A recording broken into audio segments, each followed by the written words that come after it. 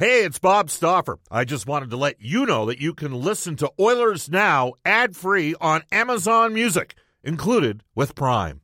Another day is here, and you're ready for it. What to wear? Check. Breakfast, lunch, and dinner? Check. Planning for what's next and how to save for it? That's where Bank of America can help. For your financial to-dos, Bank of America has experts ready to help get you closer to your goals. Get started at one of our local financial centers or 24/7 in our mobile banking app. Find a location near you at bankofamerica.com/talktous. What would you like the power to do? Mobile banking requires downloading the app and is only available for select devices. Message and data rates may apply. Bank of America N.A., member FDIC.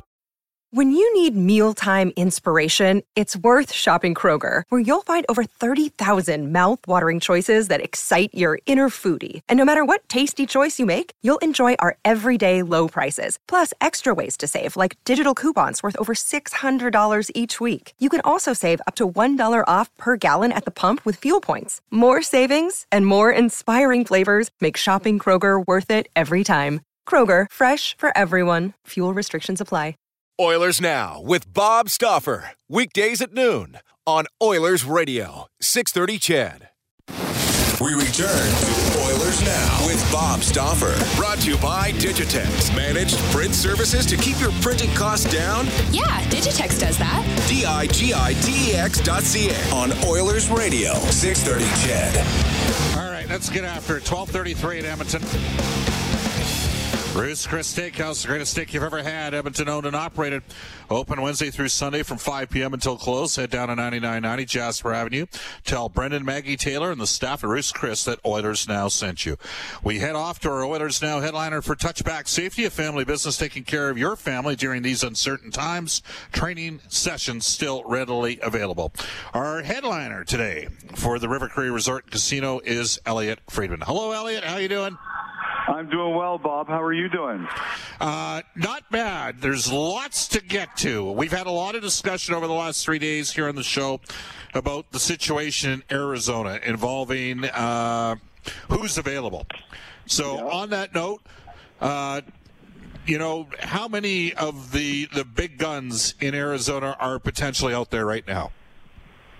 I think there's a few. I think they're willing to consider a lot of things. I mean, they're still in the process of hiring a general manager, although a few people have told me that, Steve Sullivan is doing the due diligence and is certainly operating like he's got the ability to do some things if they get what they want.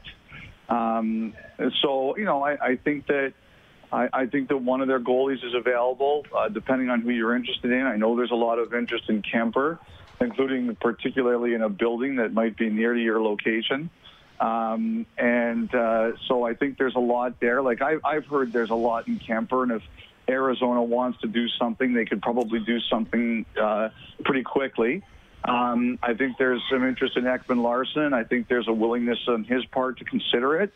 And then I think you go with like Hjalmarsson. I think there's a few players on their team, particularly on defense, that would have interest out there. If they do decide to move Kemper and Ekman Larson, yes, can they get number one picks if they do it in two separate deals? I think it always comes down to how much interest there is. Kemper, I think, yes, because it's a 2-year deal at 4.5. It's a great deal, especially in these times where cash is tight. You've seen how well he's played as of late. There's always interest in goalies. Like, even though the goalie market is kind of flooded right now, I think knowing what the contract is and knowing how well he's played, I think people would feel very comfortable with that. I think there's a lot of interest. Ekman Larson, just from a pure play point of view, I would say yes. But I also think, Bob, it depends. It's a big ticket. It's got a lot of term. So I think it depends on, the kinds of things that, Arizona would be willing to do to facilitate it. But my initial answer would be yes, but I think that one would take some finagling. All right. Elliot, speaking of Kemper, you mentioned, obviously, you hinted to Edmonton. What about Calgary? And is it going to be a prerequisite that it's a first-round pick? I think Calgary wants to get the picks back that they lost. Or sorry, not Calgary. I think Arizona wants to get the picks back that they traded and penalized. So okay. I just think, from what I heard, I don't think they're going to have a problem getting a first rounder for Kemper or something that's a good package. It sounds like there's a lot of interest in him. Okay. So, but I do think restocking, yes, Bob, is a huge key to this. A report today out of regarding Robin Lehner. Mm-hmm. That there's either an agreement in principle, which kind of, you know what, if there was, that might maybe make the perspective that Alan Walsh brought, that infamous tweet, a little bit more understandable. What are you hearing? Do you think it's feasible that there's already been a 5-year contract extension agreed to there? I've heard this rumor. I mean, I think we've all been kind of chasing it this week.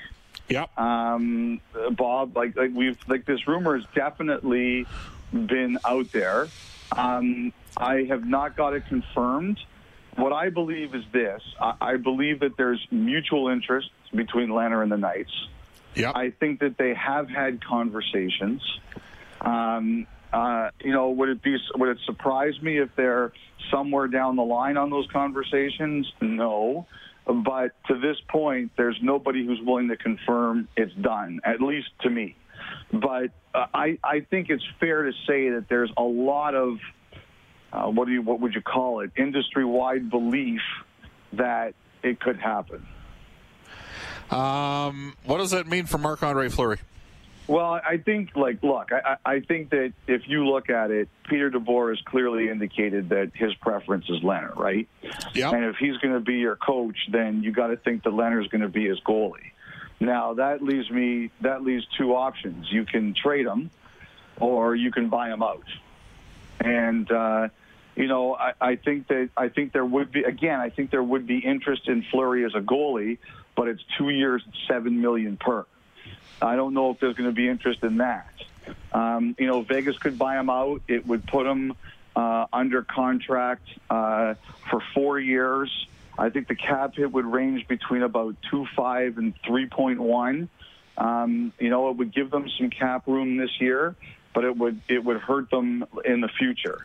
But I think I think you have to consider that as a possibility if they can't move him.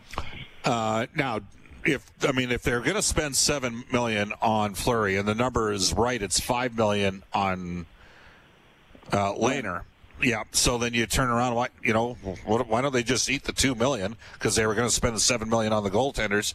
And how much of a market do you have for Marc-Andre Fleury for $5 million a year for the next 2 seasons? I think that would be increased, would it not? I think you could definitely do that. I just think that, Vegas has got some interesting cap decisions to make. One, they're a good team. Two, Stevenson has arb rights, and he's played really well for them. Yeah. Do you want to keep Cousins? He's your 13th forward right now, 12th, 13th, so maybe not. I think that just comes down to how much cap flexibility Vegas thinks they have or needs. Yeah, interesting stuff. Montreal Canadiens, Max Domi and Phillip Danault. What are you hearing on that front, Elliot? Well, as we know, Domi changed his agent, and I think there were a lot of people who believed that Domi was going to be elsewhere next year. I asked, I heard the agent had a meeting last week, and I asked if he asked for a trade. He said no. We'll see where that goes. The Danault thing is really interesting because I've kind of heard his name out there. I think the Canadians are checking to see what the deal is there, like what his market availability is there. He's 1 year away from unrestricted free agency. He said in his season exit video that he wasn't crazy about the idea of being a third-line center behind Suzuki and Kotkaniemi. I will tell you that there is a conspiracy theory out here, Bob, that the Canadians are trying to see if Danault is serious about wanting to leave or he wants to stay in Montreal long term. that, this is kind of a bit of a pressure tactic. I shouldn't say pressure tactic. I don't know if pressure tactic is the right word, but I think they're trying to find out, was that an emotional reaction? Is that really where we are? I think they really like Danault as a player. I think they think he's a very good two-way player, but this might also be about, are they trying to find out if he really wants to stay? And so I think it's going to be interesting to see kind of where that goes. I think there is interest in Danault, but I will tell you there's some teams who aren't sure if Montreal really wants to pull the trigger on it. So we'll see where it goes. It's interesting with Montreal, Elliot. I mean, Kotkaniemi was in the minors. And they had a situation where they've got two young centers under the age of between Suzuki and Kotkaniemi that are, many people think, well, those are their top two centers. And sometimes in a short sample size, guys look pretty good, and they're both good prospects. Don't get me wrong. They're both good players, but I would be sitting there going, not so I mean, I've seen that occur in Edmonton, too. I can remember how excited everybody was at the end of the 07-08 season when the Oilers were playing Gagne with Cogliano and Robert Nilsson. And I think we knew now, I'll grant that both Kotkaniemi and Suzuki have a higher ceiling than Gagne. But that said, it's an interesting one because I think Danault's a hell of a player. I think he's a really effective two-way center, a second/third line center. So I'm going to be intrigued to see that. What is Max Domi? Is he a winger? Is he a center? What is he? Well, I think that he's a really talented player, right? To me, it doesn't necessarily bother me anymore if you're a winger or a center. I think in the cap world where it's going to be tight, I think flexibility is a good thing, right? I just think, the way it ended this year, unfortunately, because of his health situation, Domi came back late, and he was a fourth liner, really, right? Yep. And I don't think he wants that. I think he wants to, whether it's center or wing, and again, I just think he wants to play with good players. He wants to play not to say that anybody in the fourth line in the NHL is a piece of garbage, but I think he just wants to be in a top six role. I mean, this is a guy who had 70 points last year. And he wants to have a bigger role, and I think that's what he said. Canadians acquired Jay Cal, and St. Louis is still at $76.3 million. They got about $5 million in cap space, and they got to get their captain Alex Pietrangelo signed. They got a month left. What are you hearing regarding Pietrangelo? I'm hearing that it's been a very difficult negotiation. Again, we've got a month. 2 days ago. It's October 9th, we know now. It's free agency. And I think it's going to be a challenge, but I don't think it's impossible. I think St. Louis is going to have to budge. And, I feel that Pietrangelo feels that, I don't know if disrespected is the right word, but he feels that there should be more urgency towards his situation than there has been. It's emotional, and it hasn't gone well. It doesn't mean it can't change, but I think Pietrangelo is disappointed at how difficult it's been. Pittsburgh Penguins are in an interesting situation. They got two goaltenders that are restricted. Matt Murray's advanced analytics the last couple of seasons, Elliot, not great. Save percentage, not great this past year. Tristan Jarry, obviously, with the Edmonton Oil Kings, last WHL goalie to lead his team to the Memorial Cup championship. And Murray has arb rights, and he's got a good case. And they've only got about $6 million, maybe $7 million in cap space there. They got to get a couple forwards signed, too. What do you see shaking in Pittsburgh? Well, I think they're trying to move him. I thought that when I first heard that Kapanen was going to Pittsburgh, I thought maybe that Murray was going back. I mean, we all know the Kyle Dubas, Sault Ste. Marie connection. And, we all kind of joke about that a little bit, and we wondered if it was coming back. From what I heard, the Maple Leafs aren't crazy about the number right now. They're not sure if they can make it work either. And I think that's I think the tough thing for goalies right now, Bob, is that, there's a lot going on. There's a lot of inventory out there. You can afford to be, a little bit choosier and a little bit more careful, because I think some of these goalies are some of that even the one teams who don't have a free agent or they're trying to move a goalie. I think they're a little worried that somebody's going to get squeezed. And And so I think teams are looking at it like we can afford to be a bit picky. We got to make sure we get the guy we want to get. But all of a sudden, you've got Murray in the market. In addition to all the free agents, you got Kemper or Ronta in the market. In addition to all the free agents, you've got potentially Anderson in the market. In addition to all the free agents, like I think teams will have the if you want to be patient, you're going to have an opportunity here because somebody's going to be worried about their situation. Jerry Johansson might be having a busy summer. He's got Seabrook with 4 years left at almost $7 million. And he's got Johnny Boychuk with 2 years left at $6 million. And right now, both guys are on the outside looking in. My guess is both organizations would eat a fair amount of money. There's going to be some, because we've got a compressed cap here, Elliot, and a stagnant cap at 81.5. Do you not think this is going to be one of the most interesting off seasons we've had in years? I do. And I think this is a league that isn't exactly cash rich right now, right? Yeah. So I think all of that is going to be an issue. I think that I really do believe that there are players out there who are concerned about the squeeze and teams out there that are concerned about the squeeze. And we'll see where it goes. I agree with you. I think it's going to be a fascinating off season, and it's going to be one of the craziest poker games that we've ever seen before. Tampa Bay Lightning are at $76 million. They got to get Sergachev done. He's an emerging star. Eric Cernak as well, another restricted free agent. Are they not the most obvious case? Anthony Cirelli needs a new deal. They've got to be one of the most obvious cases of a team they're finally going to have. Well, they unloaded JT Miller a year ago. That was a good deal. As it turned out, good deal for both teams. But it's going to be really intriguing to see how Tampa Bay extricates themselves out of their financial squeeze. Yeah, I mean, there's Bob.